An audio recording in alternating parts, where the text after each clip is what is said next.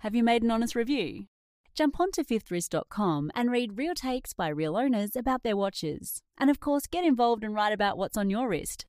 Fifthwrist.com is your independent space to talk watches.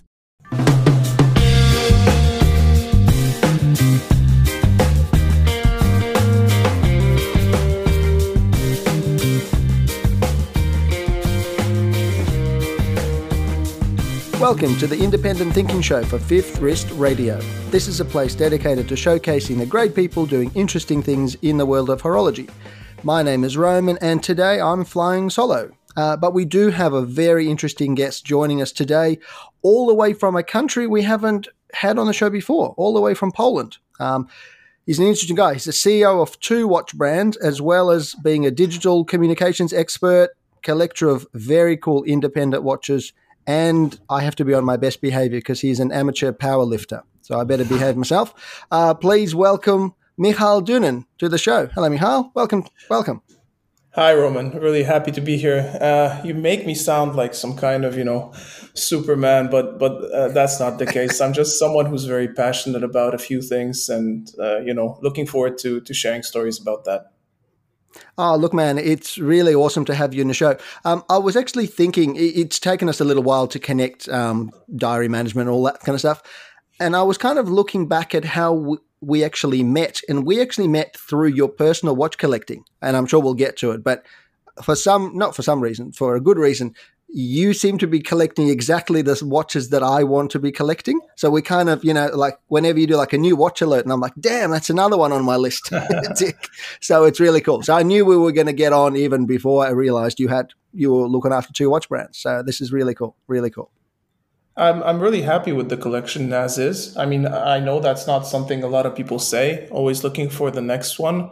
But this year has been really good to me. I found a few gems, and I'm really happy with the state of the collection now. So thanks for saying that. Brilliant. Oh, well, I'm sure we'll get into it in a little while. Usually, so before we kick off, let's do a quick wrist check. I'm always keen to know what my guests are wearing on their wrists, and then we'll do a quick intro about you and stuff like that. So you're the guest, you're the boss. I'm just a monkey on the controls. So give us your wrist shot. I'm sitting down. I'm ready. I'm actually wearing my T2077 watch, which is a watch we created for the Cyberpunk game. We, as in Borneo Watches, which I'm sure we'll talk about in a bit, and it's a really cool story actually. CD Projekt is Poland's largest game developer, game publisher. They were actually Poland's largest company for a while before the stock market revalued them a little bit. However, they're responsible for the success of the Witcher series that I'm sure a lot of people have heard about. And then their newest game is Cyberpunk 2077, which I guess 2 years ago was the most hyped game in the world for some time. And we actually approached them. I had connections with them through a startup meeting initiative that I'm part of, and got to meet the CEO. He introduced me to their licensing team, and I thought, okay, this is an occasion that I can't just let slide. Sure. So we designed a watch, and I arranged a meeting, and I came to the meeting with a watch design, and I said, guys, this is what we want to do. This is what we imagine someone in the Cyberpunk game would have on their wrist. And that's how the watch basically came into existence. Yeah, that's very, very cool. And I'm sure we'll talk about this later on the show, but I'll just put a little timestamp. So guys, if whoever's listening to this now, have a look at Michal's Instagram. There's a little 5-minute video when you talk about the actual watch and the genesis of it and all that. It's a 5-minute kind of mini review from the guy who conceived the watch. Really cool. Definitely must watch. So it's a very cool watch. Thanks. I enjoy it. It's my daily actually right now. Wow. Okay. See that tells me a lot because I know what other watches you have, and that like I can't think of a better endorsement to that. So this is really cool. This is very, very cool. Now, actually, before we leave the show, before we leave this point rather, so it's a quartz watch. It kind of harkens back to kind of neo-futuristic, but also looking back at kind of the digital watches from the 1970s or so. Now, there has been a bit of a kind of resurgence of those watches. GP recently released that kind of casquette watch as well. I mean, yours precedes that kind of thing. So did you look at other watches on the market and said, hey, Pulsar's we should do something similar? Or did you kind of have that concept before? Well, I have a casquette and I've had it for about 4 years. I love the watch. Okay. I think it's really, really cool. And I won't say that was that wasn't somewhere in the back of my mind as a sort of inspiration. Firstly, because, it was one of the first quartz watches, and cyberpunk is about being neo-futuristic. And I always found the casquette to be a watch that was really ahead of its time, really cool. So when I was thinking of cyberpunk, the cars they have there, the weapons and so on, I thought that would be kind of what we should bounce from, where we should come from, what we should take into account as an inspiration. And I looked through loads of different quartz watches. I thought it needs to be a quartz watch, and then went into material, form, shape, and it kind of evolved from there. And thankfully, we launched before the casquette was revived. Yeah, sure. Yes. And I wasn't, and to be clear, I wasn't kind of, accusing you of any nefarious purpose.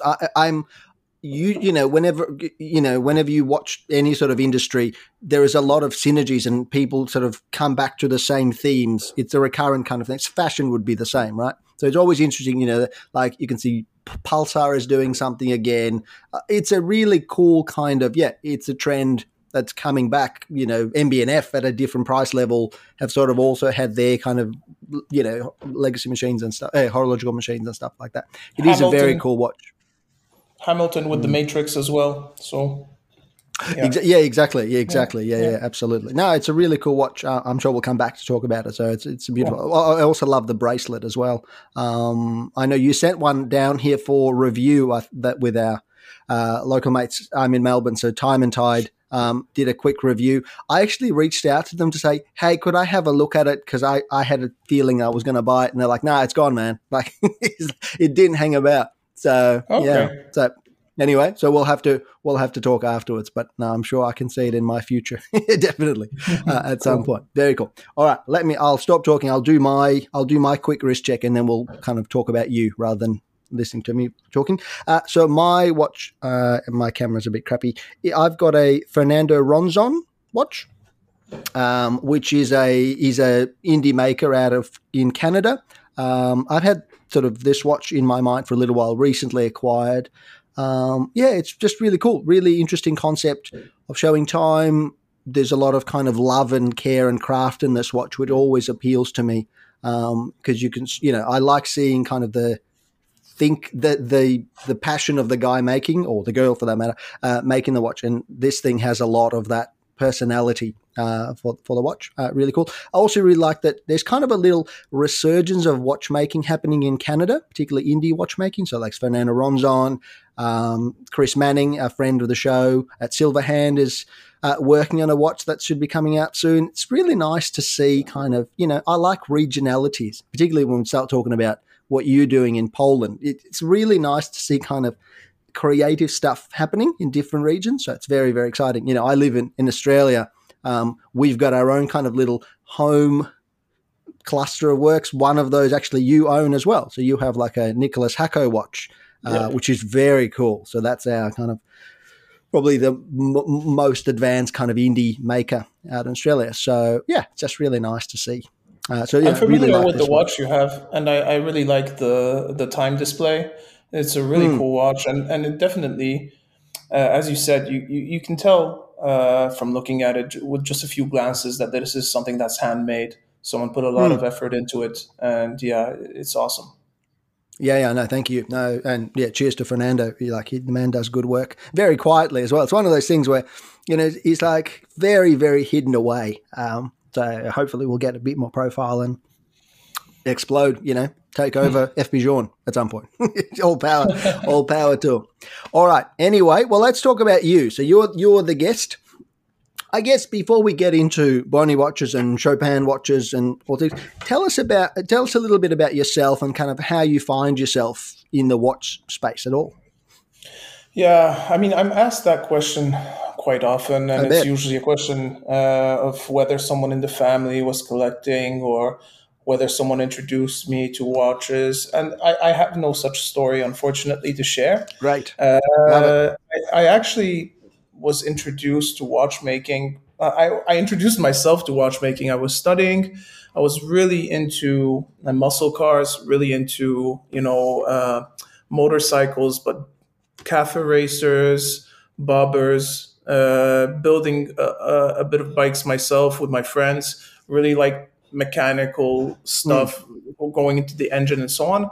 And I found that watches were something that was very similar to me. The kind of made my pulse go higher.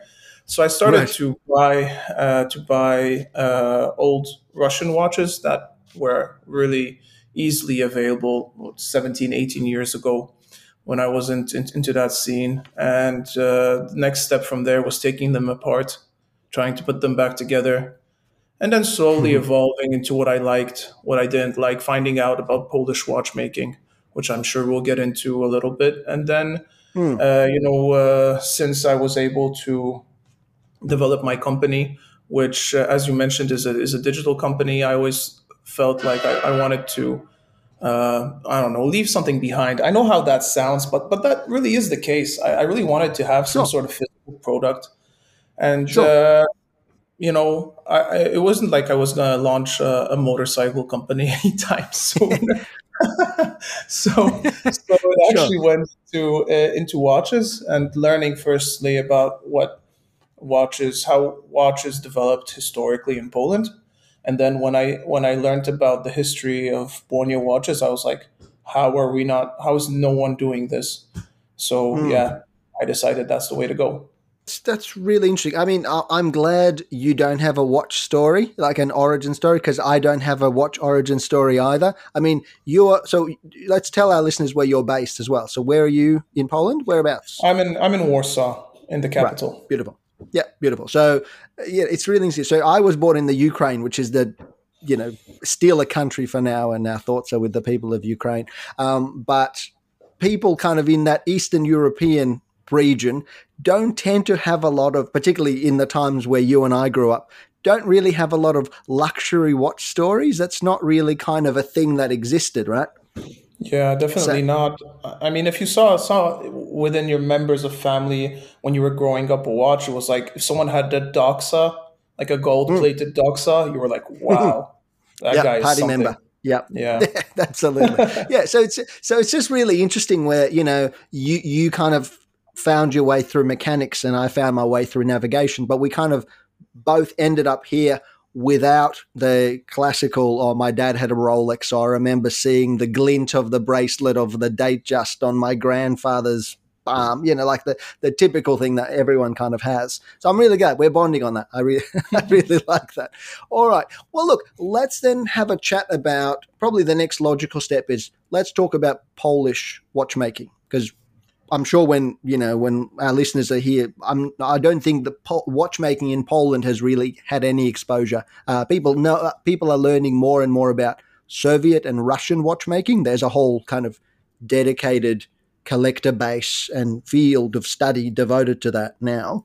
I don't think Polish watchmaking has really been explored that much. So maybe tell us a little bit about that and kind of what then made you want to resurrect the Błony Watch Company. Sure. I mean, there's no comparison with Russian watchmaking or German watchmaking. I mean, both of those countries that are our neighbors have a really deep and long history of watchmaking. Poland was partitioned for 111 years, so we did have Mm. that watchmaking kind of within certain parts of the country, Mm. but that was through mainly actually German brands making wall clocks, making tabletop clocks, and so on and so on. But nothing that we would really say was Polish watchmaking. We Yeah. had some situations where watchmakers in Warsaw, these are really rare watches, would make one-off pieces or Mm. would make dials, but nothing that was post First World War between the wars. We had a few watchmakers here in Poland, but nothing that really is now super well known or known for its Sure. innovation. or anything like that. So I will actually skip Borne and tell you a little bit about the landscape, how I found it in 2010 and 12, and then go back to Borne. So around 2012, when I became interested in basically going into watchmaking, perhaps founding a brand, the landscape in Poland was we had two watchmaking micro brands. Mainly importing everything either from China or movements from Japan or Switzerland, Swiss-made movements, and then best case scenario, putting it together in Poland and selling it. I'm not in any way saying that's a bad approach. They had some Polish design cues and so on, but nothing, to write home about. Sure, nothing Polish specifically. Yeah, gotcha. Yeah, and around 2014. 3 or 4 other micro brands appeared as well, with their own idea of what they would like to introduce to watchmaking, either very historically about Poland, so inspired by Polish cars, inspired by Polish airplanes, inspired by Polish history, and so on. However, traditionally there was only one watchmaking company in Poland to have ever existed and actually produced watches on a production scale, and that was Borne. And I found out about that in 2010 when I started reading about Polish watchmaking. Yeah.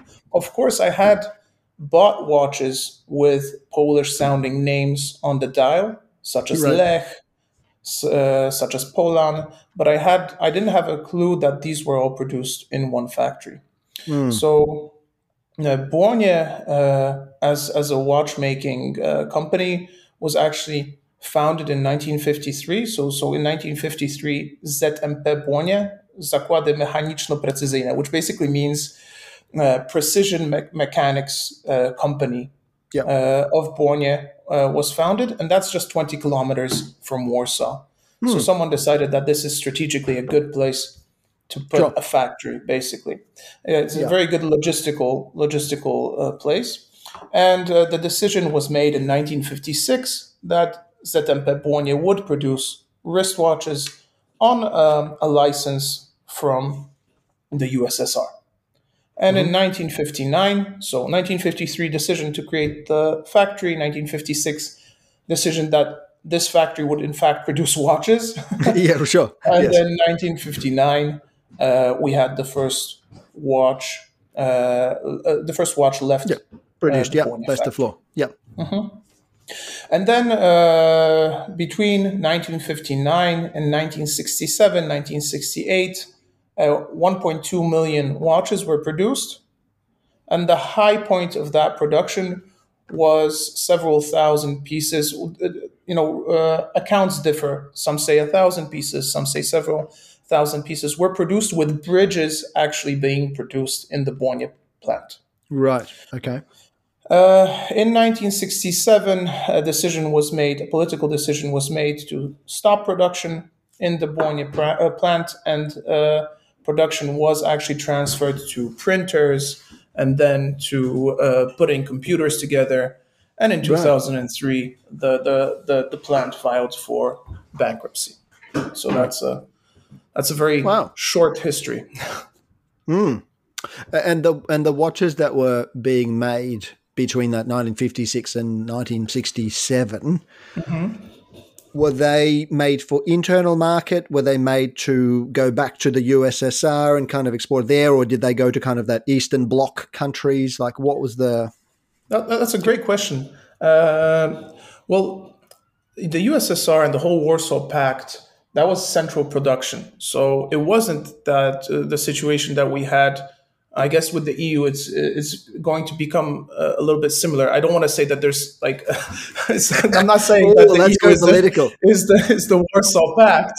It's not. Yeah, let's forget about watches. Let's talk geopolitics. Yeah, let's do that. What I'm saying is that, someone in Moscow would say, okay, tractors will be produced in the Belarus for the whole Warsaw Pact, and watches will be produced in Eastern Germany and under Moscow, and so on and so on. So basically Warsaw Pact countries would not produce the same Sure. thing. Yeah. No. However, Błonie was the exemption to the rule. Basically them saying, okay, let's give Poland a chance of producing watches, even though they're being produced in Eastern Germany and in Russia. And they were made for internal use, however, and under different brand names. So every time they came up with a dial that was a little bit different, they would say, all right, let's call this one Lech, let's call this one Poland, let's call this one Delfin. And they would not differ technically. Often the cases would be very similar. The movements would be basically the same, slowly evolving, with adding one stone or Inca block capabilities and so on. However, these models would not differ, so it was more like a marketing stunt, I guess they would say. However, they did try to export at some point, and out of all of the brand names, I love this, out of all of the brand names, they actually decided to call the export version Błonex. Oh dear. Beautiful. So, yeah, I'm sure purely coincidental. I'm sure. So I guess that was a combination of the words Błonie and export, Błoniex. Yeah. So that didn't go anywhere. Sure. And by the way, that's like Polish branding best practices. You will not believe how many Polish companies are named after two words being put together. It's like, yeah. Well, I mean, that's how Russians name factories. When I was growing up, you could decipher what the factory made by the 10 different words jammed together. That's right. Wow, interesting. So watch production stopped late 60s, right? And then the factory essentially, transitioned to making other goods by order of the committee of the, whatever. Was the name Błonie completely died out kind of in Poland, or did Polish people still remember Błonie watches, or is that kind of just gone, mist of time? Polish people remember Błonie watches. I mean, it was 1.2 million watches. So everyone's uncle, grandfather, someone had a Błonie watch or Błonie made watch. So that was a brand that everyone was very familiar with. Of course, not people my age, not so much. Yes, however, sure. However, people who are a bit older, everyone knew Błonie. Everyone knew brands that were produced by Błonie. So that was a household name, a household name at one point. However, what we then faced is, the rights for that name, because I was going to ask about that. Yeah, the company went bankrupt. No one really knew whether some debt or someone who the company was in debt to didn't acquire the brand as kind of payment for those debts. So that was a bit of a problem. All the patents died out, so that was quite easy from that point of view. However, you still have the artistic copyright for people who actually wrote and designed and so it's a very complicated process. At the same time, Błonie, as I mentioned, is the name of a town. So even if from a rights point of view, everything would be clear, you can't just go out and name a company after a town. It's not, you can't just make, Warsaw phones, Yeah, of course. Yeah, yes, sure, of course. So we went over to the town and basically said, all right, so we have this plan of perhaps making Błonie a thing again, and what do you think of that? And they're like, yeah, you're gonna have to get the town council and the mayor to vote on that if you need the rights. So we went back and we're like, okay, so basically me and my business partner at that point were 25, and we're like, yeah, they're not going to give just two 25-year-olds who have a marketing agency the rights to the Błonie watch brand. Sure. And rightfully so. You can't throw things like that around, especially since it is the town's claim to fame. I mean, everyone had a family member who worked in that factory. Everyone was really proud of what that factory had achieved over those 10 years. That was really, the most happening thing that ever happened in this town. Oh, I'm sure. Yeah, I'm sure. Yeah, I'm sure. Yeah. So we actually sat down, and at that time, I used to go to a watchmaker very close to my home. Mr. Andre, who at that time was 70-something years old, but a great expert at repairing Borneo watches. So at one point with one of my Borneo watches, I went over and I said to Mr. Andre, I'm thinking about reviving Borneo watches. And he got so angry. He got so angry with me. He was like, don't waste my time with things like that. You don't know what you're talking about. Don't waste my time. Get out. And I'm like, okay. He was very passionate about it. And I went home and I was like, wow, okay. So people, have a deep passion. They actually believe, you shouldn't touch something that was at one point, something that everyone was very proud of. And actually 3 days later, Mr. Andre called me and he's like, yeah, Mr. Michael, I can't sleep. I can't sleep after you came in. If you need my help, then let me know. I'll be happy to help you revive Borneo watches. And that was kind of the starting point of it actually getting serious. So I went back, we invited Mr. Andre over for coffee and we started talking about case design. He also said that this is not something that he would, be able to do himself. We didn't have anyone in Poland who we thought, okay, you can't just go to someone and say, okay, how much is a case design? Because no one's designed a case in Poland in 60 years, So we went and talked to 3 different design companies. We did a lot of 3D printing. We did not want to start off with a catalog case. And in the end, we got a designer from Gdańsk, so next to by the coast. And over 2 years, Krzysztof, who was the designer, Mr. Andre, and us two, we basically went through the whole process of designing a case that would house a Miyota movement, learning CAD and learning all of that from scratch. So I'm sure someone who knew that business could have done it, in 3 or 4 weeks. It took us 2 years. But I'm happy we started that way, and our first case was something that was 100% ours. We created a prototype, and with that prototype, we then went to the town hall, of Borneo, and we went to the mayor, who there is a local celebrity, by the way. But I think that's a different conversation. He's someone who really revived the town. Actually making it the center of Polish logistics at this point. Oh, wow. Interesting. Yeah, a really accomplished mayor.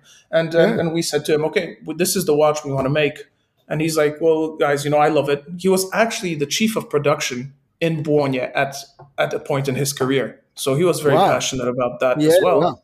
But he's like, I can't sign away the rights because, they're going to crucify me here. If I just do that, they're going to be like, you took money to sell this brand or something. Sure. There's going to be some suspicions. And he always tries to be very transparent. So he's like, the only way we can do this is to have an open meeting with the town in which you tell us what you want to do and we'll have a vote.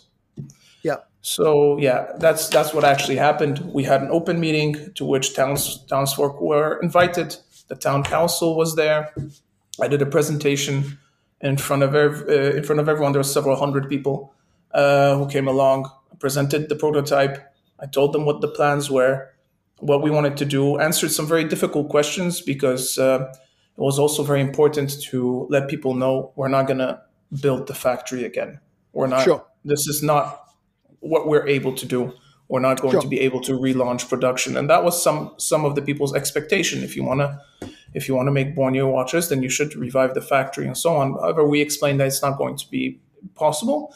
But in the end, after that over 2-hour meeting, we got a unanimous vote granting us the rights to the Borneo watch brand. Wow. And granting you the rights kind of in perpetuity, or is there like a 5-year thing or a 10? In perpetuity. Oh, wow. If we don't do anything to damage the Borneo name. Right. Okay. Yeah.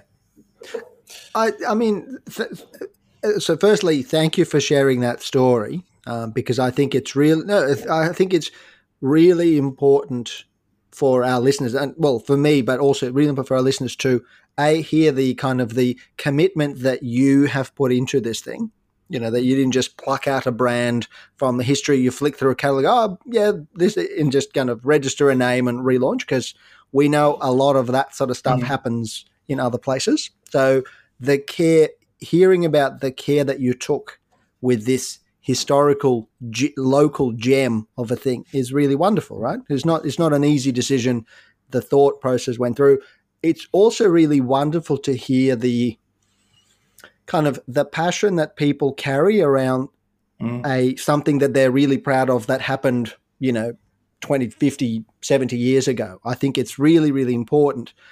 We had a previous guest on the podcast. We had Nicholas from Fears Watchers. I don't know if you know Fears Watchers. Yes. I mean, his connection is through his family, but it's a similar kind of thing, really passionate about something that existed 70 years ago, 50 years ago, whatever it was.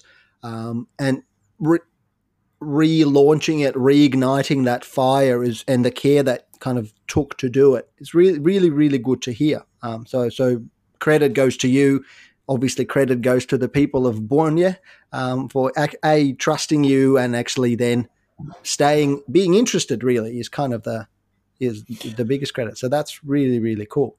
Yeah, in the first year, they were also very vocal critics of things we were doing, Sure. and we appreciated that. We also had the opportunity to still consult and talk to people who produced the first watches, such as Mr. Gzelak, who was also the head of production. So that was really great input for us design-wise to stay true to the kind of brand DNA that they developed. And they were talking about why this font was important to them, and things like why these lines for them were inspired by propellers and so on and so on. So it was really cool stories. But in the end, now, after building that relationship with the town for the last 8 years, they're basically our biggest fans. And that is really awesome as well. Yeah, I think, if you earn their trust and they know that you're not just milking this for the history that it's worth and you're going to abandon it immediately. Absolutely. I can foresee how they would lessen the hovering over your shoulder, looking over everything once you sort of establish that trust. So when you decided to relaunch the Borneo thing, how did you pick the first model or two? Was it looking directly at the catalog, or were you, and picking out something that was made previously, or was it something new that you wanted to go with? Well, we wanted to stay true to the Borneo brand, and we picked the Zodiac model, which we thought was one of the models that really stood out. We really liked the indices. There were also 4 lines intersecting the dial, which we then learned from the heads of production. These were inspired by propellers, so we really liked the symmetry of it. We thought it really stood for what was best in Polish design in the 50s and 60s. That was like a golden era of Polish design, product design. Interesting. A lot of furniture from the 50s and 60s still stands as inspiration for what is going on now. So we thought that was a really great model. Wanted to put a kind of modern spin on it, very similarly to what I guess Fears did as well, since you mentioned them. And so our first model was Zodiac, the revival of the Zodiac model. Now, and the catalogue has grown, and we'll put links in show notes to people who are not familiar with Borneo to go and have a look. The catalogue has grown quite a lot. I mean, you've got, for a relatively young brand, you do have a lot of models with both, quartz watches and mechanical watches as well. The really cool stuff you're doing now with kind of the handcraft section, we should definitely talk about. So it's really interesting to see that kind of the evolution and the maturity of you as a brand, and kind of the progress that you're making, really taking strides forward. So maybe tell us a little bit about the vision that you have and kind of the plan, if you can share about where you've started and where you're going with Borneo. I think that would be really interesting. Sure. I think that's an important conversation. I mean, the brand's been around in its revived form for 8 years, and for us it was a learning process and a learning curve. we don't have really deep pockets, Sure. and Sure. so we had to start off with one model. There was one model, one dial, and it was just a risk it all kind of project. Let's hope this sells. If it doesn't, it'll be the only watch we ever release. Yeah. And then the situation was very similar with our second watch, our third watch, our fourth watch. It was just like, make it or break it. If the people don't like the watch, then it's over. So it was everything we would earn from one watch was rolled over into the next watch, and that's not a sustainable business model. Sure. We were always trying to make the next watch a little bit better. We were always trying to put more details into it, trying to make sure that the box was better, the strap was better, every little detail. And at one point, we had huge successes with, this was pre the watch hype that we have now. So our second watch sold out within 3 weeks, which was we were told that was like the biggest watch sales success in Poland ever. Wow. In the last 20 or 30 years. So that was really awesome. However, at one point, the watch we released wasn't such a great success, and for us that was just like, we can't continue like this. We can't just every year make one model with 3 or 4 dials and just say, okay, if it doesn't work, if the people don't like it, you can't skate on the knife edge every year. That's right. Of course. Yeah, of course. So we sat down and rethought our strategy, and then finally decided on 3 product lines that we have now. So the first of these is Błonie Klasyczne, so Błonie classical. Because I will say the Polish names as well, because for us, please. Yeah, definitely. the 90% of our sales are in Poland, and even if they're abroad, they're very often bought by people who are second or third generation Poles, and so diaspora. on, and they really like the idea of having a Polish watch. So Błonie Klasyczne, which kind of goes back to what Błonie was originally. Błonie was never meant to be an expensive watch. It was a watch for the people. Was a watch that was put together in Poland, and that was supposed to be a daily watch. So Błonie Klasyczne are just that. Those are classical watches with quartz movements, timeless design, and they are our aim is for them to always cost under €200. So those are basically those kind of watches, and we do also limited editions there, and I'll get into that as well. Then we have Błonie Limitowane, so Błonie Limited. These are manual or automatic watches that are produced always in numbered series, and they're either inspired by Polish history or by Błonie models. We're very keen on aviation, so we've always done a bit of that, and we're going to keep doing that as well within Błonie Limitowane. And then we have Błonie Rzemieślnicze, which is not something anyone... I'm so glad. I was going to give it a go, and then I'm like, nah, I'll leave it to the expert. Because, I was reading it with my Russian-speaking brain on, and I'm like, I recognize the word, which you're about to translate for us, because it's a similar word in Russian, but it's pronounced completely different. So Rzemieślnicze, which means manufacturing. So this is the line of our watches where we are trying to slowly move production in-house or with very trusted partners where we can tell our consumer where that part of the watch was made in a very transparent way. So we have been making our own dials. That was a process that took us 4 years to develop. And we make porcelain dials here in Warsaw. And those are unique one-off dials, basically. And that's something we're very, very proud of. We've been trying to make cases for the last 4 years as well, with little luck. I'll be honest, the CNC cases that we've tried and made have never been up to par with the quality we want to supply, or they've never been able to achieve the shape that we'd like to have. Interesting.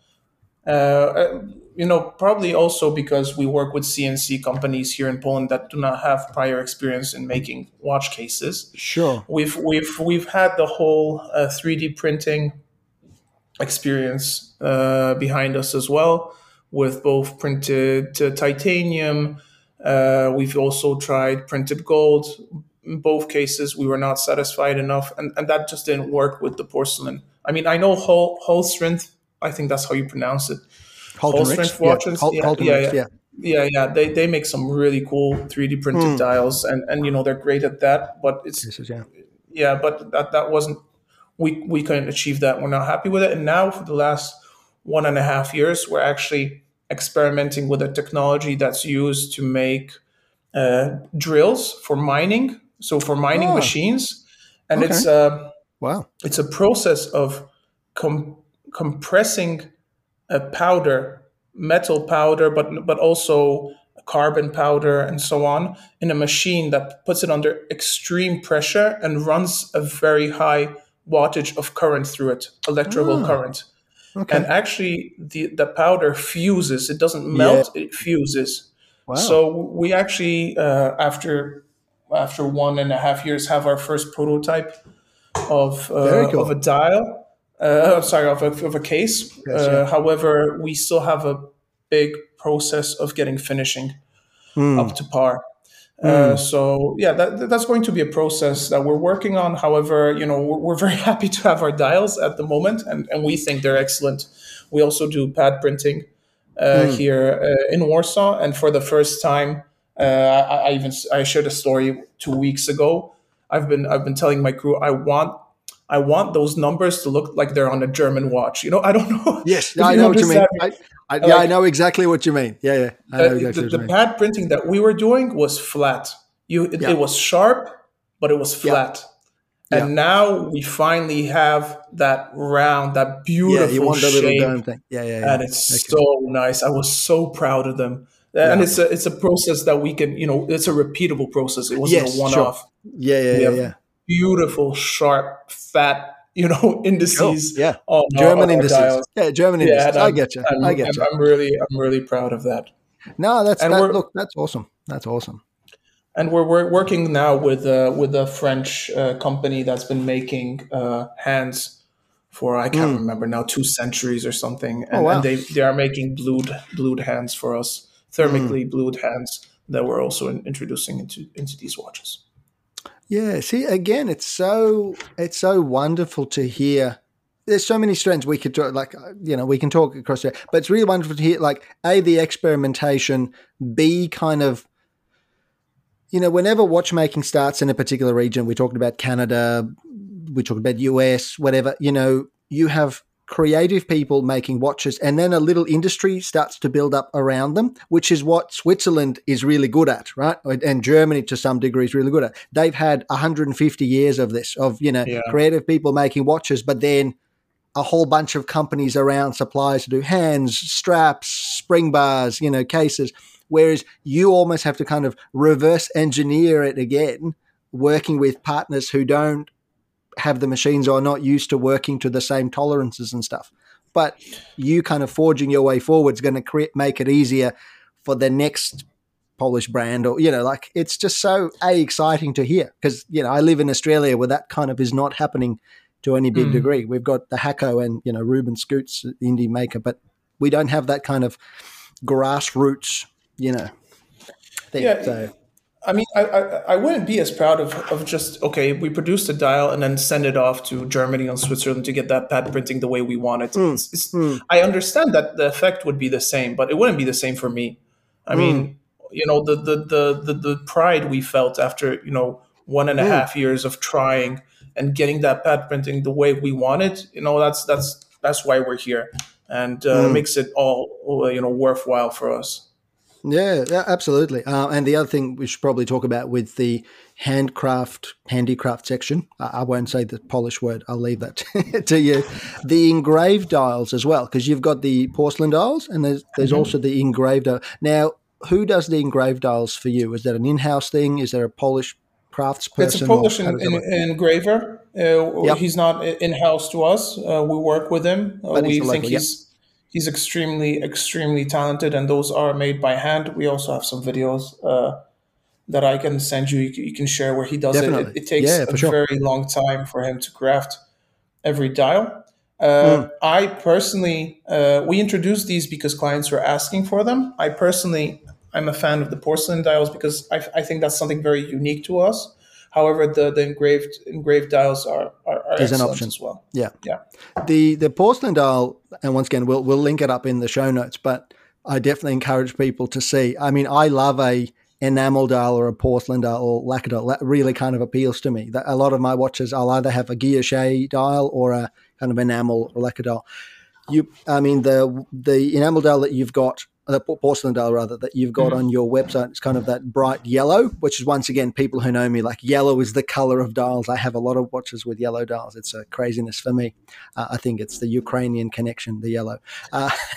But you actually put on your Instagram, there was a prototype dial that you put up, which was like a blue dial with kind of this prototype, which is amazing. Like, I've never seen a dial like that. And I'm like, I've got to, at some point, I'll have to make sure I'll add it to my collection, my personal collection, because it was amazing. I've never seen another dial like it.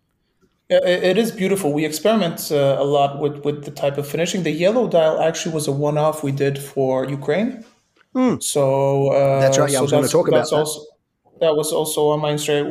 We created a yellow dial with blue indices and with for Ukraine printed at 6 o'clock, and that was auctioned off with all proceeds going to a Ukrainian fund. However, we've experimented a lot with porcelain dials, and the one you speak of, I know exactly which one you mean. I described it myself as looking like a tropical bird's egg. You know, that kind of exactly. finishing. Yeah. Bird's egg is actually perfect. Beautiful. And these dials are the process is very different to enamel, which is basically where you would take glass, crush it up. Yeah. And of course, I'm not saying it's easy, it's very difficult, but very different.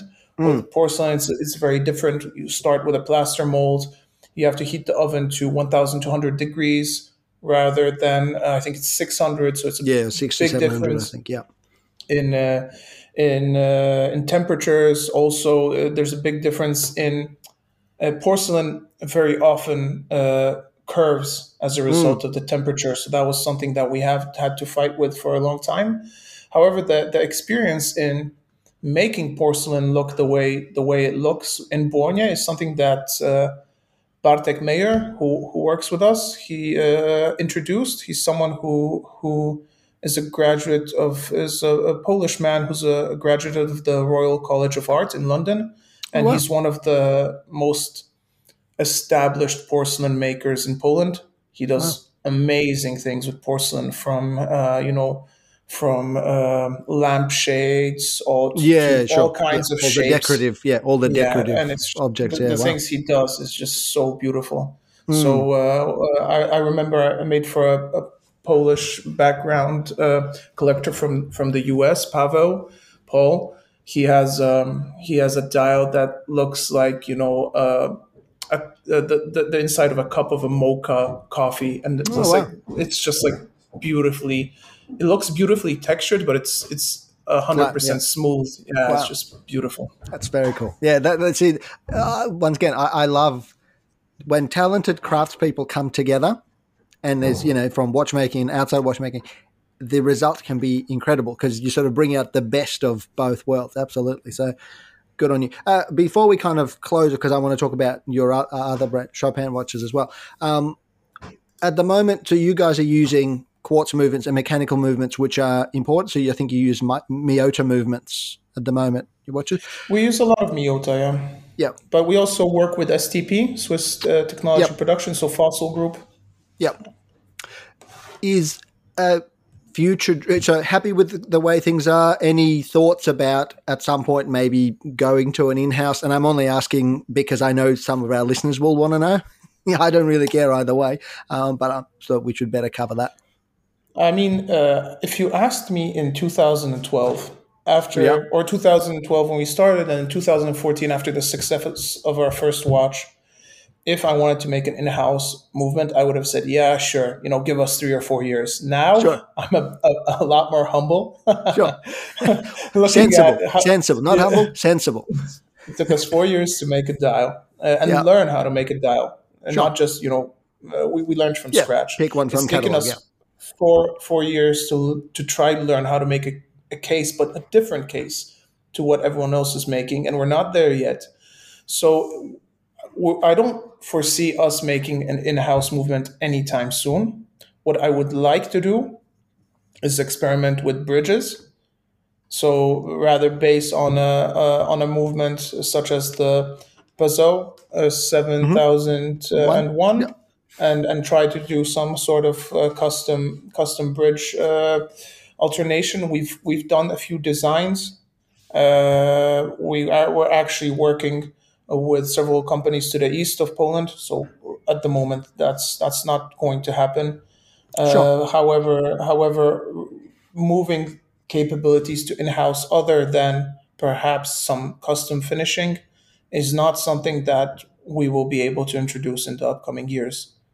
Yeah, and that's reasonable. I mean, once again, the more, because I've been collecting for a little while, 10 years or so, and been moving more and more into kind of independent watches, and I've never really cared much about in-house because I think it's more the transparency of what you're doing and the things that you add to a standard component. It's fine enough for me, So I don't think it's an argument that we really need to have at all. But look, it's all credit to you for evolving it.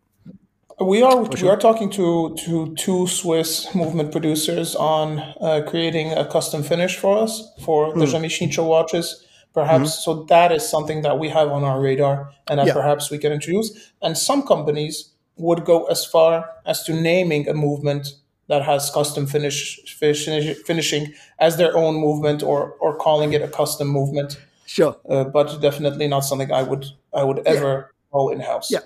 No, great. Yeah, no, that's good. I knew I liked you for a reason. This is good.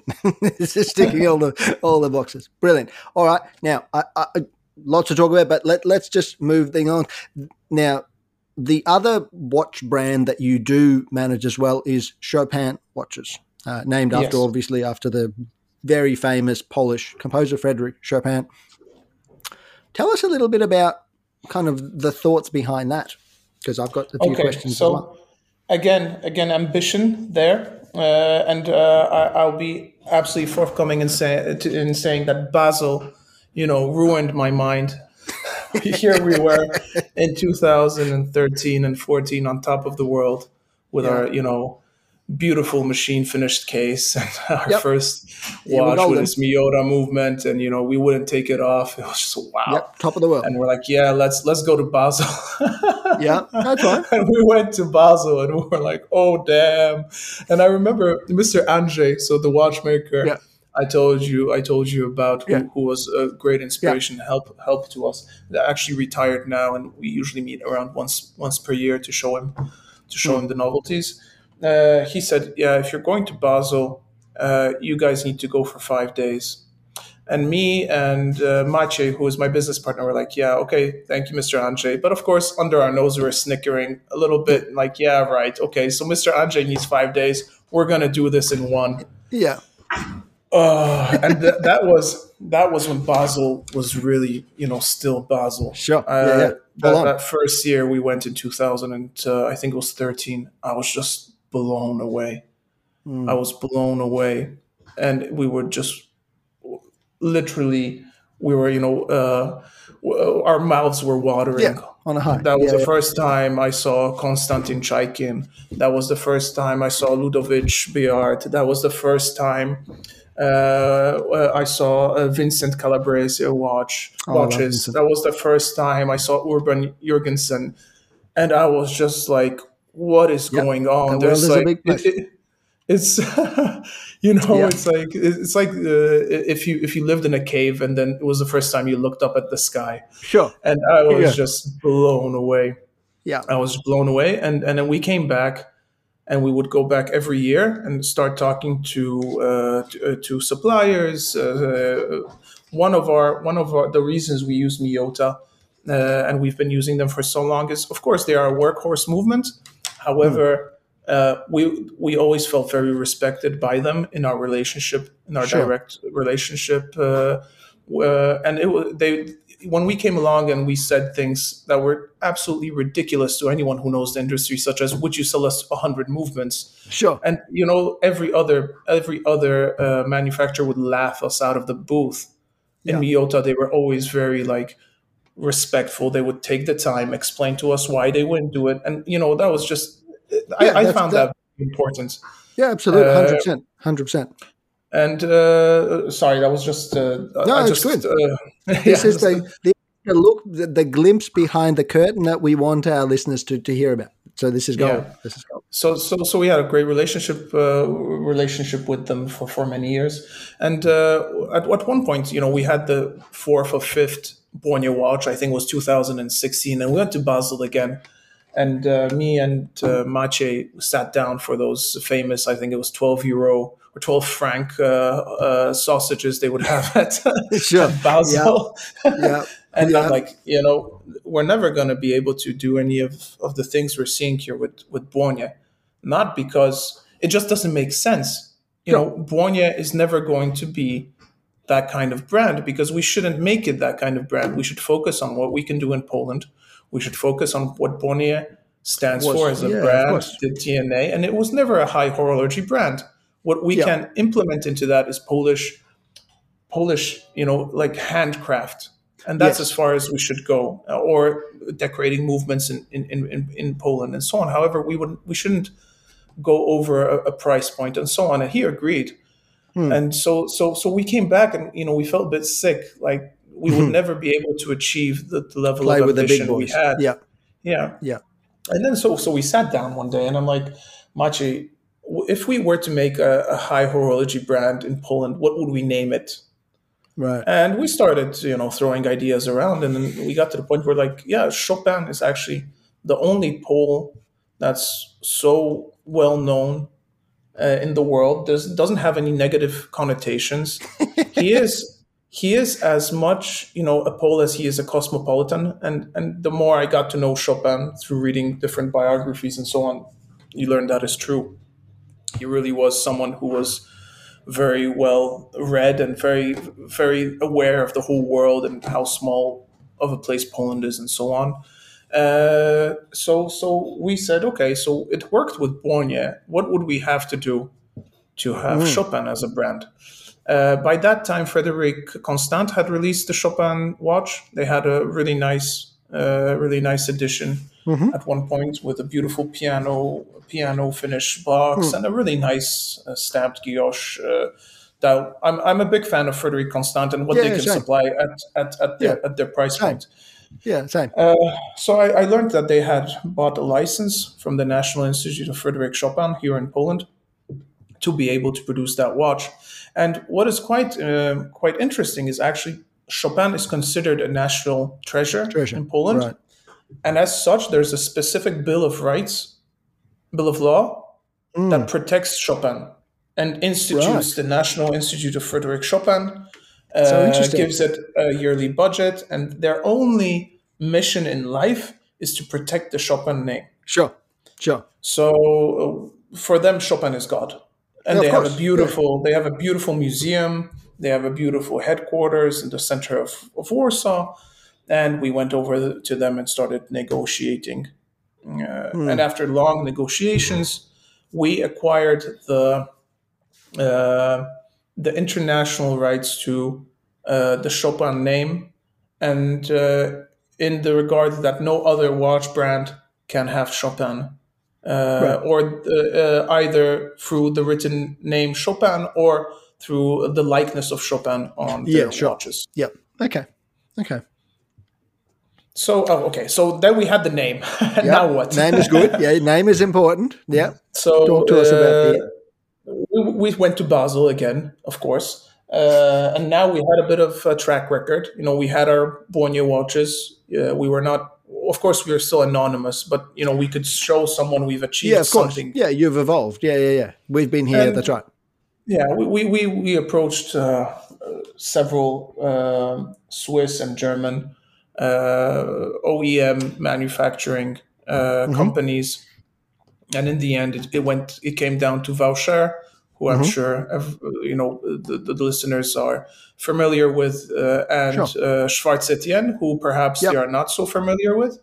And with Schwarz Etienne, we just hit it off straight away. It's all about relationships, I think. So here we had that kind of relationship where just we were supposed to have a 10-minute meeting, and we had a 2-hour meeting just straight away.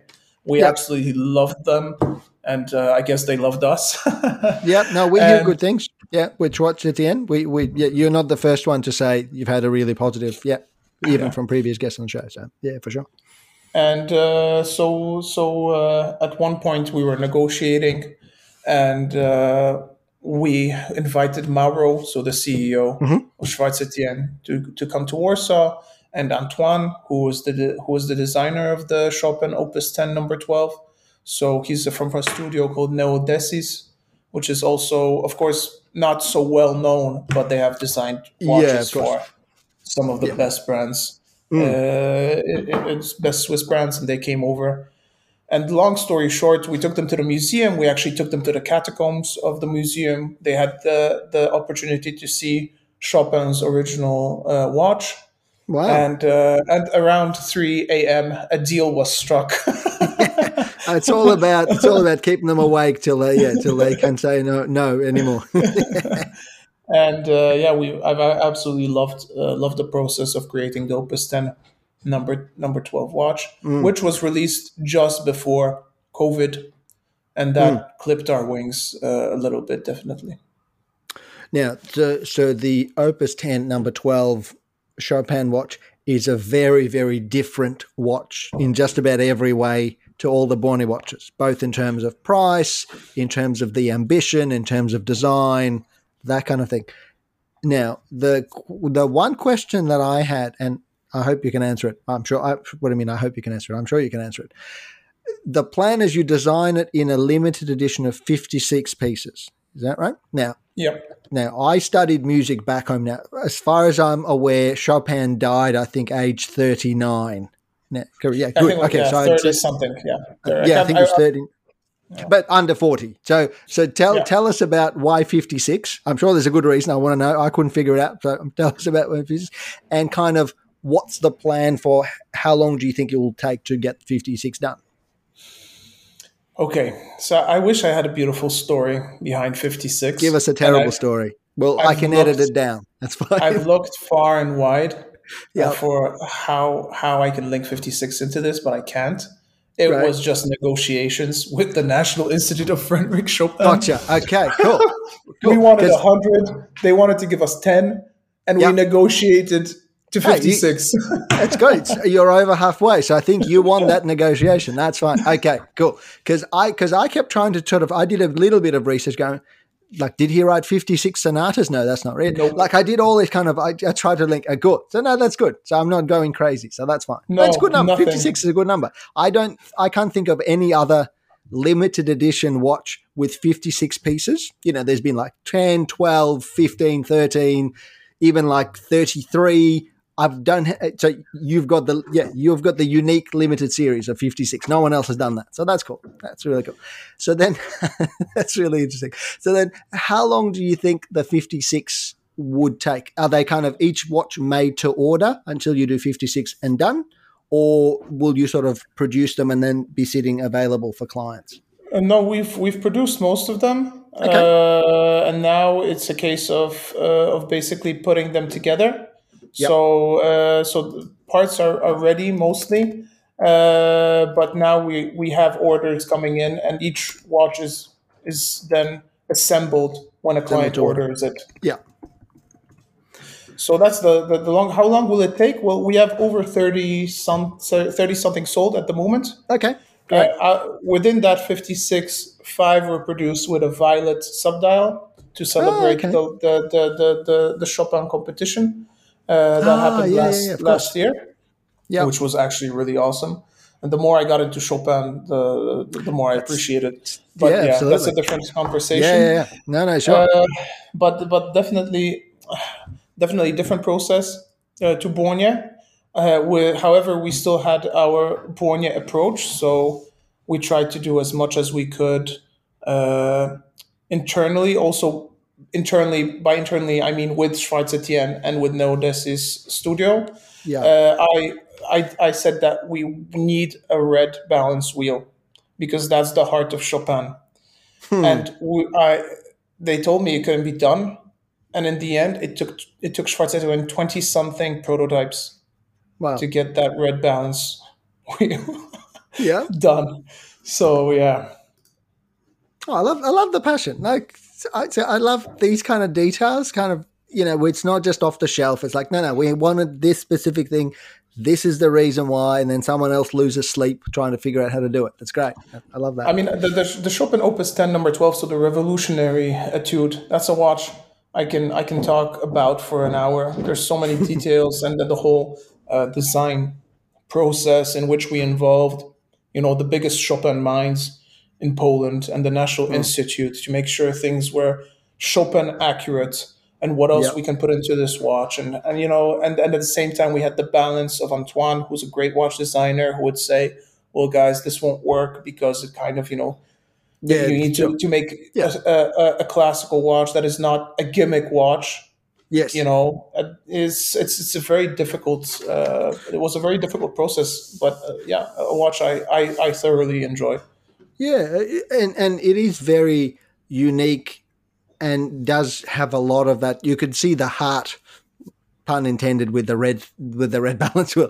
You can see a lot of heart and love that's been invested into that watch, from the engraving on the back to all the design features and kind of how it all ties. And particularly you being based in Poland with a Chopin on the dial has this beautiful synergy. It's not like, a company in Switzerland buying a name of an English watchmaker. We don't need to, let's not even go there, and kind of going, proudly made since 1748 or something, like yours actually has, a lot of Poland in that watch with everything around it. So now that's definitely really lovely. What we do is actually the people who had bought the watch before the Chopin competition, we invited several of them to actually take part. It's very difficult to get tickets to the Chopin competition. Yeah, of course. Something that happens. It's like course. the Olympics of Chopin, and Sure. those tickets they sell out in 15 minutes. So as a partner, we had some tickets available. I had the pleasure of being at the final, the winners concert. Yeah. And Sure. that was just mind-boggling. But what we do is when someone buys the watch, we give them the option of picking it up themselves here in Poland, and we give them a day with Chopin.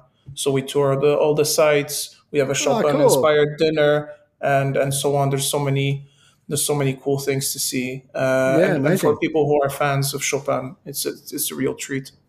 Oh, that's amazing for sure, and I can definitely see that being a big draw for somebody who is really in love with Chopin, having Chopin on the wrist with the watch. And actually having the experience in Warsaw to tie that together would make that watch even more special. So no, well done you. That's amazing. Cool. All right, last question, and then we'll talk about you more. We need to talk about the watch that you've got on your wrist, because that is a wild departure from, Boine watch is very specific, Chopin watch very specific. The Cyberpunk watch, it like really takes you to another level, So that's very, very cool. Talk to us about the material. So we talked about the watch at the very, very start, which is great. So it ties with the game. I want to know the difficulty of working with titanium as a small company and designing everything. Yeah, I mean, titanium is my favorite material to make watches out of. I mean, I'm not going to be the first person to say it, but sure. I love the feel of titanium on the wrist. I mean, it's very different to steel, very different to gold. I don't own any platinum watches, so I can't say. However, I just love titanium, especially with a bracelet. It's always warm. The feeling is just great. I mean, it's light. It's just such a fun material. So, of course, the problem with titanium is that the MOQs, so the minimal order quantities for making a titanium watch, are something like 5 times that of a steel watch. Sure. So any element that you need to produce in steel, and you need to produce at least, 500 pieces, with a titanium watch that usually goes up to 2,000, 3,000, or you pay a huge premium. the reason being machining costs are higher. Titanium is a much more difficult material to work with. However, for us, it was either titanium or we're not going to do it. Why? Well, because in Cyberpunk, I don't know how many listeners will be familiar with the game. However, it's all about implants. The players, I'm lacking a word. The characters you play with all have implants. Right. And implants are often made out of titanium. So Sure. we thought, this watch just needs to be titanium. It just makes sense. Yeah, absolutely. The difficulty was rather negotiating down order quantities. We didn't do the machining in-house, I'll be absolutely honest with you. Sure. No, But getting the right suppliers to get this watch done and make it look the way we wanted it to look, with it being very sleek on the wrist, making sure that the curvature was right. We did a lot of 3D printing and so on. I'm really happy with it. In the end, we also linked it with an NFT, which now, it kind of sounds like a dirty word when I say it now. NFTs went through a weird evolution. And when we started working on this watch in 2019, I only saw the good in NFTs. I didn't think it would be million dollar monkeys or anything like that. I thought it would actually be a really cool way of ensuring that the product you buy is legit and making it simply an anti-theft device. Because with this watch, when you sell it, you basically transfer an NFT. A certificate, and someone knows it's legit, it hasn't been stolen, or that if it's been serviced, there's some history to it. You can save that within the app, and I think that's really cool. I mean, it's such a plague with all these people being robbed in daylight of their watches. Every time I see something like that happen, I'm just shocked. So I think NFTs are a really cool way of making sure that a watch is legit. At the same time, in 2019, we were talking with the game publisher on a way of linking a physical watch with something that was in-game. Yes. And the NFT would give us that possibility of getting a digital twin into the game, or giving players kind of like a bonus. So like if you have the watch on your wrist, your character gets some sort of bonus. In the end, for several reasons, that was not implemented, but the authentication value of that certificate is still there. Yeah, look, and as I said, like we mentioned before, I definitely urge people to watch the 5-minute Instagram video on your 5-minute video on your Instagram, because you do describe that NFT process quite nicely in that as well. With the Cyberpunk watches, now they're a limited edition series, aren't they? Thing is 700 pieces? Yes, 700 pieces. 700 pieces. That's how many watches there are produced. That's how many NFTs we have. And even the ones that we have will be reflected in the NFTs. So there's 700 and that's it. Yeah. Still available or sold out? Yeah. So 500, I can't remember the exact number, 540 something were sold during a limited edition sale. A time limited sale on the CD Projekt website. Okay. And all the ones that are left, so the 100 and so pieces, will be available in June on our website, the Borneo website. Cool. First come, first served. Good. Yeah, all right. You heard it here, people. Right, get on it. That won't last. Leave me one. We'll talk after.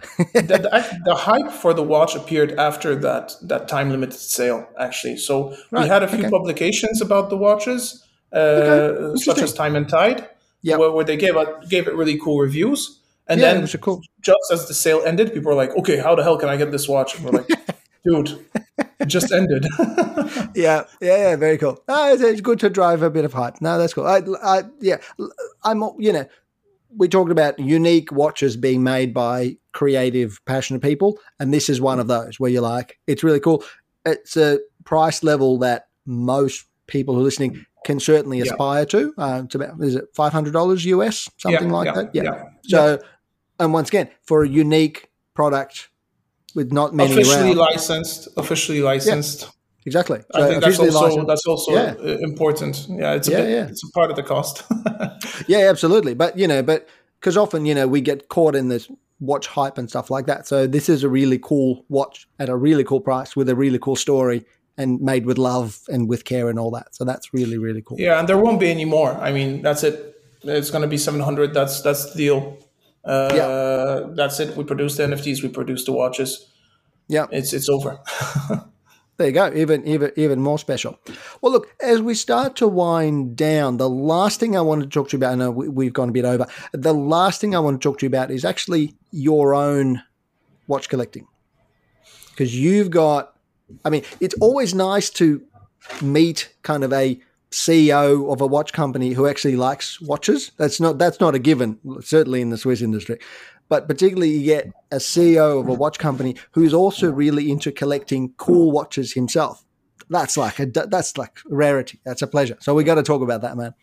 I mean, I am in the comfortable position where selling Bornier or Chopin watches is not my livelihood. Yeah, we want, and the people who are part of that company want our watches to get better every year. We want to make cooler watches. It's an ambitious project for us, but I don't need to be pushing these watches on anyone. Don't need to lie that this watch is great if I don't love it. And there's been situations where we've had watches come in and we said we don't like them. We're not going to sell them.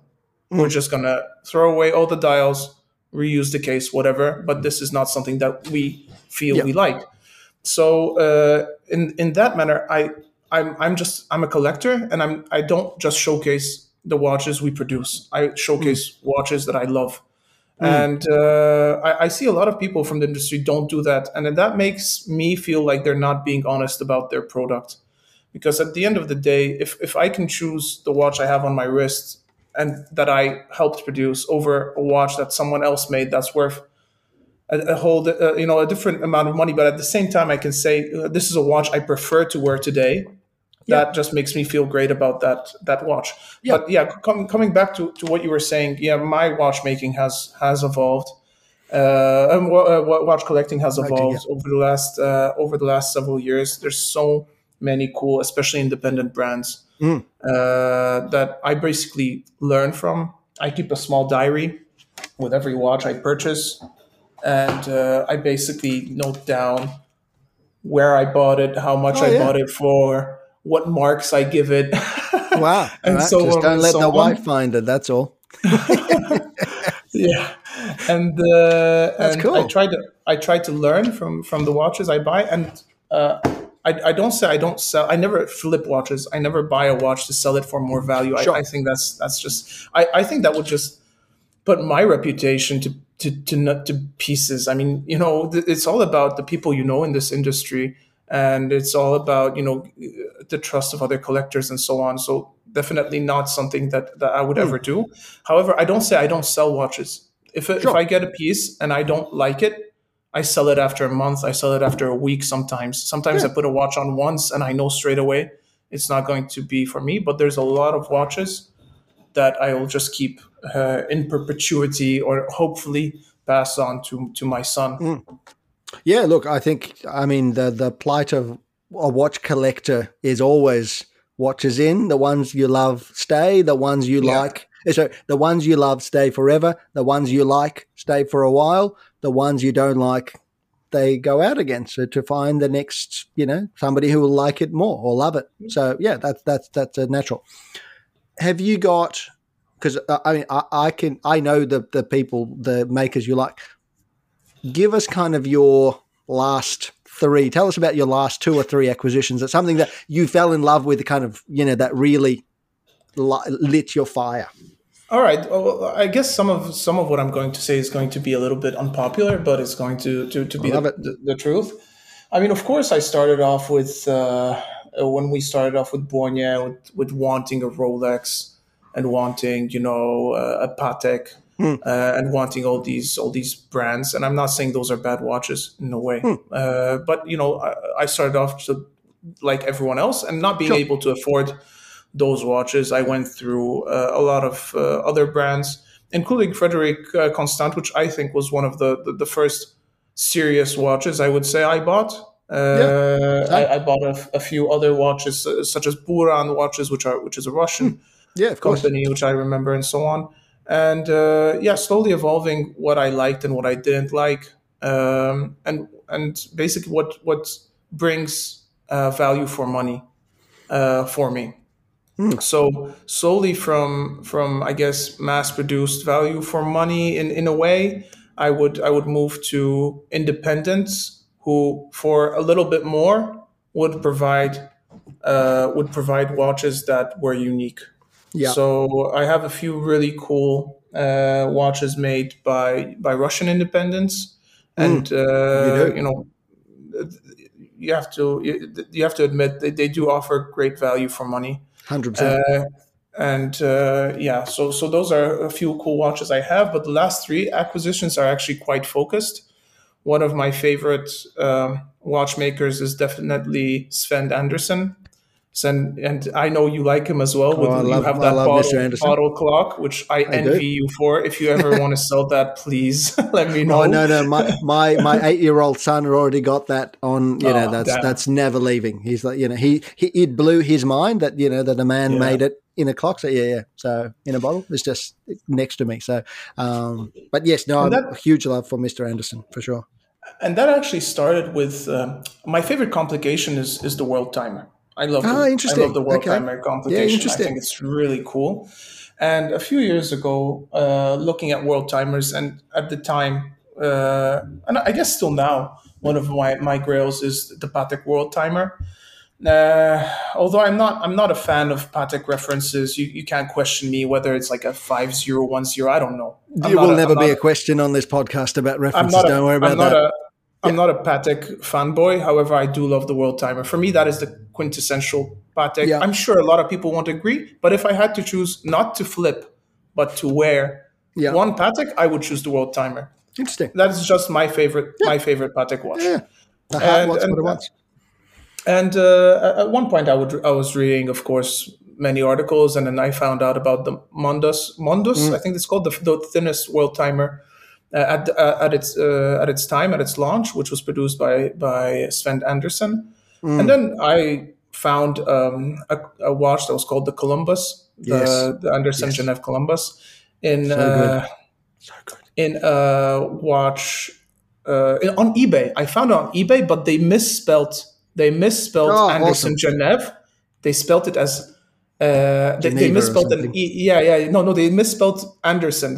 I think they said Anderson or something. Okay. It was just like such a stupid spelling mistake. Yeah. And it just like no one would bid on it because I guess no one would find it. So I reached out to the seller it was actually a shop in Berlin, and I said, I'll take that watch, but I won't pay what you're asking on eBay because you've tried to sell it 3 times.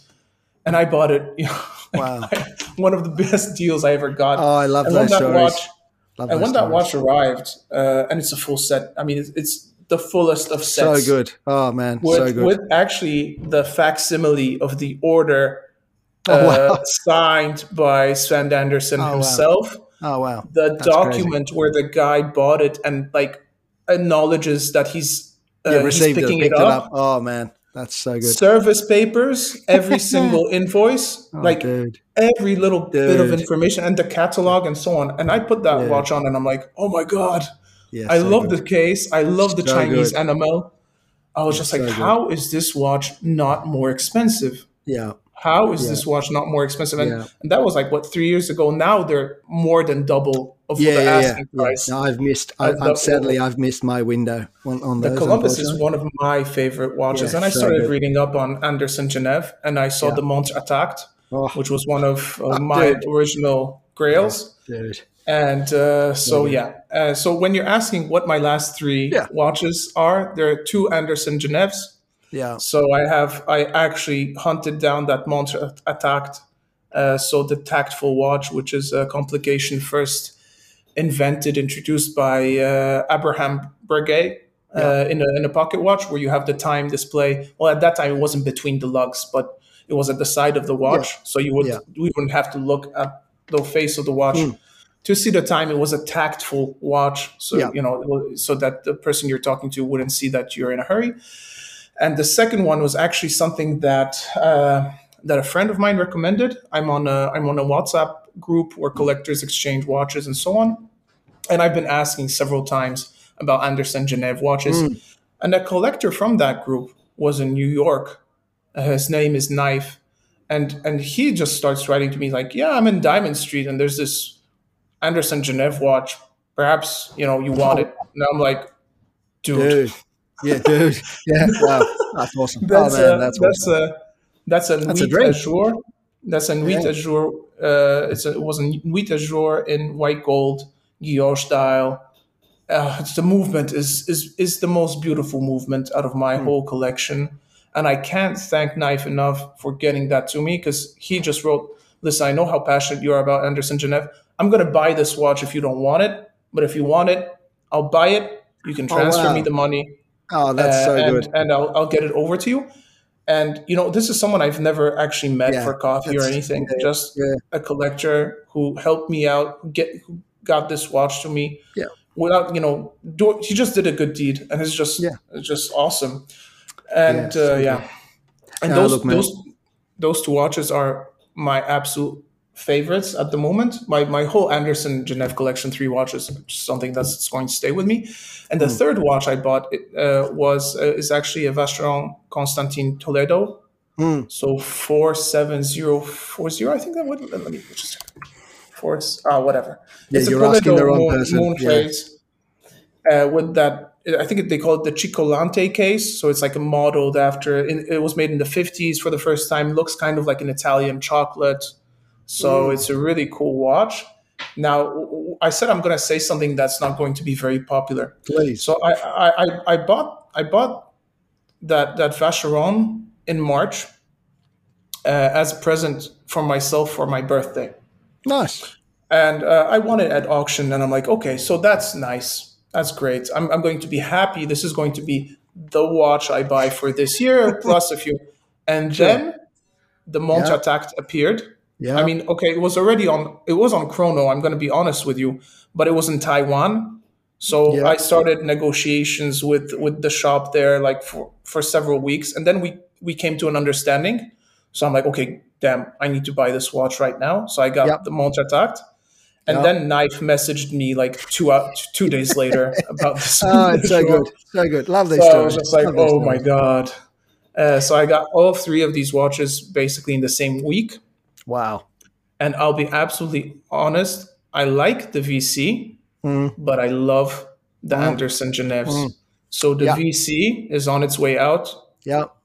I'm sorry, but from that trio, you have to make choices. Yeah, if you're going to kill one of those babies, VCs, I'm not surprised that VC is going. First of all, I'm just really happy. I just wanted you to tell the story of the Andersons, because they're amazing watches, and people who are going to look up your Instagram will blow their minds. So that's really cool. The other thing, I'm going to have to make posts about them. I just put them into stories. I'm going to have to make posts about them.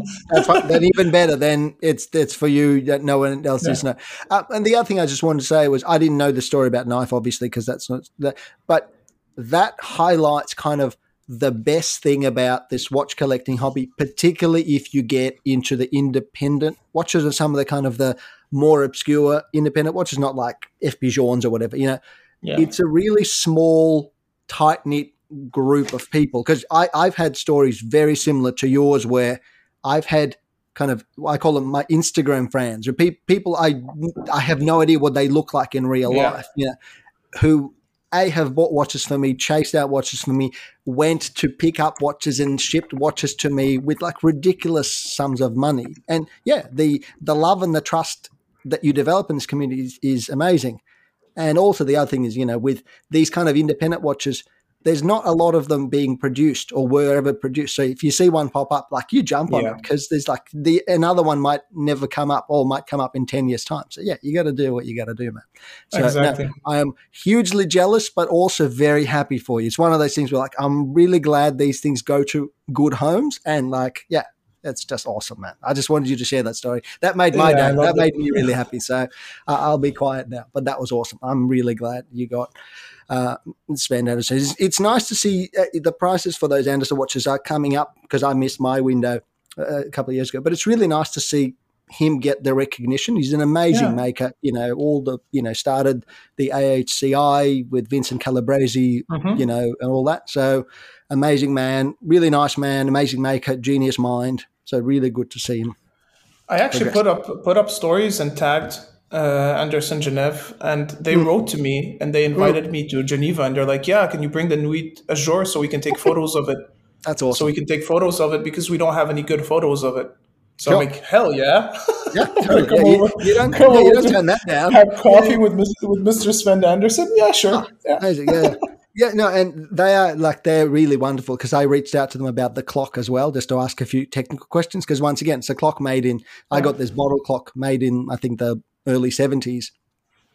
No instructions to come with it. And they were like super happy, to provide information. Yeah, just wonderful people, which is the best of the indie scene. All right. Well, I think we should start wrapping this up, because I said you and I can talk about for hours, but it's coming towards nighttime for me, but you're in the middle of your workday. So let's wrap it up.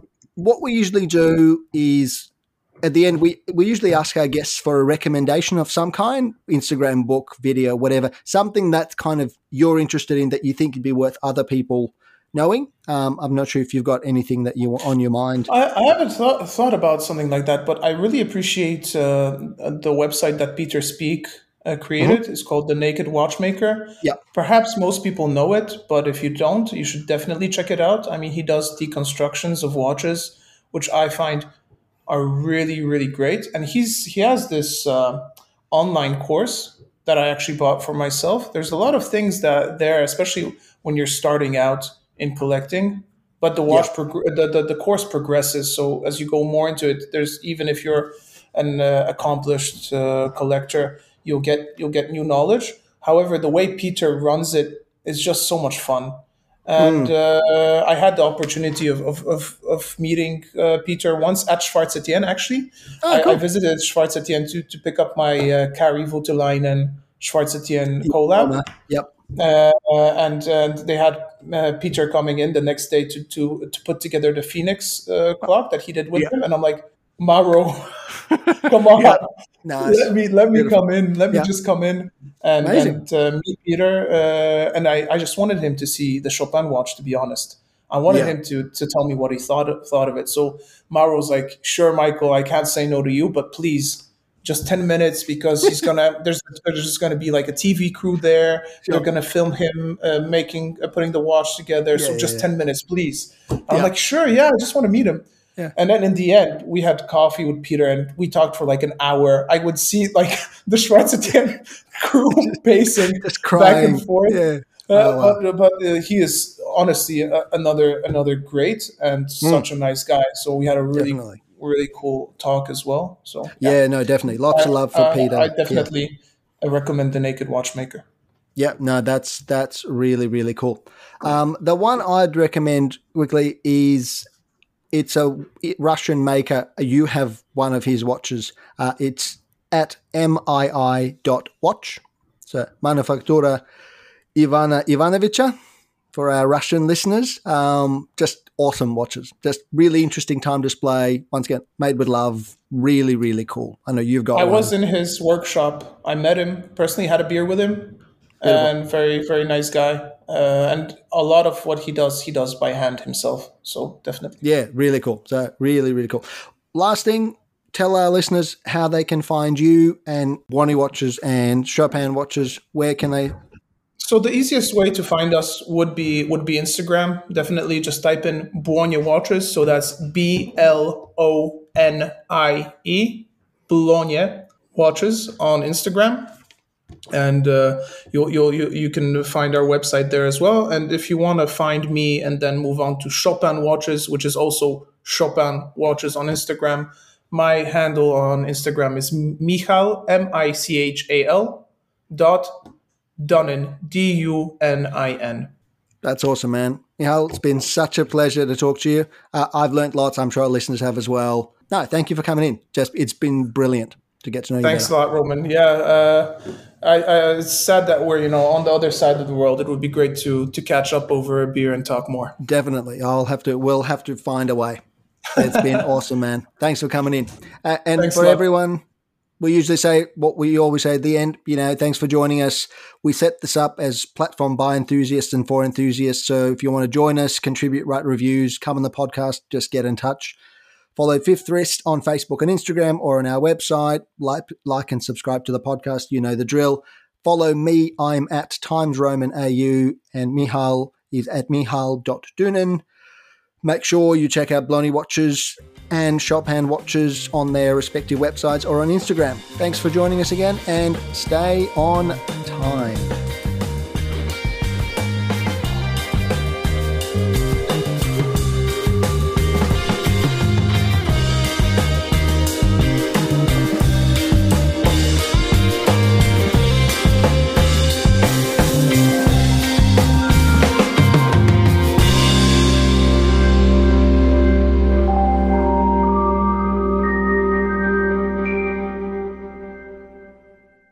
Fifth Wrist is by the community for the community. We would love you to join the crew via our group chat on Slack. Email us at contact@fifthwrist.com and join the movement.